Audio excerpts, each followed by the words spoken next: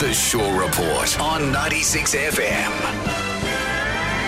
Britney Spears' memoir called The Woman in Me has sparked an A-list producer frenzy trying to get the rights to it. Margot Robbie, Reese Witherspoon, Brad Pitt and Shonda Rhimes are all gunning for the film and TV rights and are expected to pay around $4 million for them. Ooh.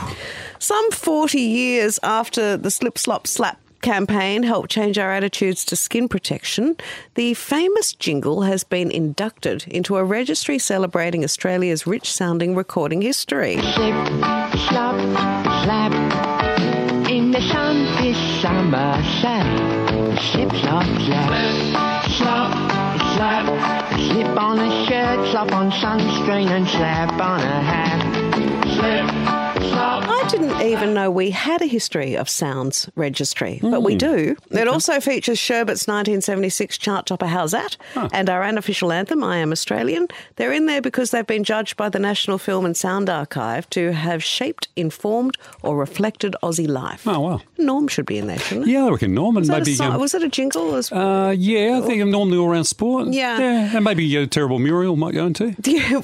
Yeah. Does it have to be? I think it has to be a song or a jingle. Oh, does it? Oh, okay. Pink is giving away banned books at her shows in Florida this week in partnership with a literary and free expression advocacy group. I love this because you know how I love censorship. Yep, Apparently there's a rising wave of book bans in Florida.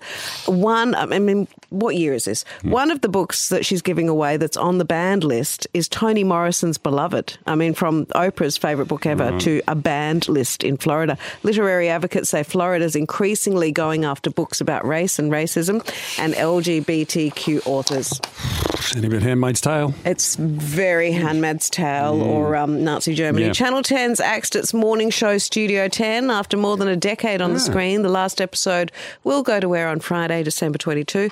Many viewers are posting their thoughts to social media, complaining that the project wasn't axed instead. I saw that last night. Yeah, they were going hard. It keeps on surviving, doesn't it? It does, yeah. You think it doesn't rate. A lot of money gets poured into those shows. I don't know. Okay. Who knows what goes on with that?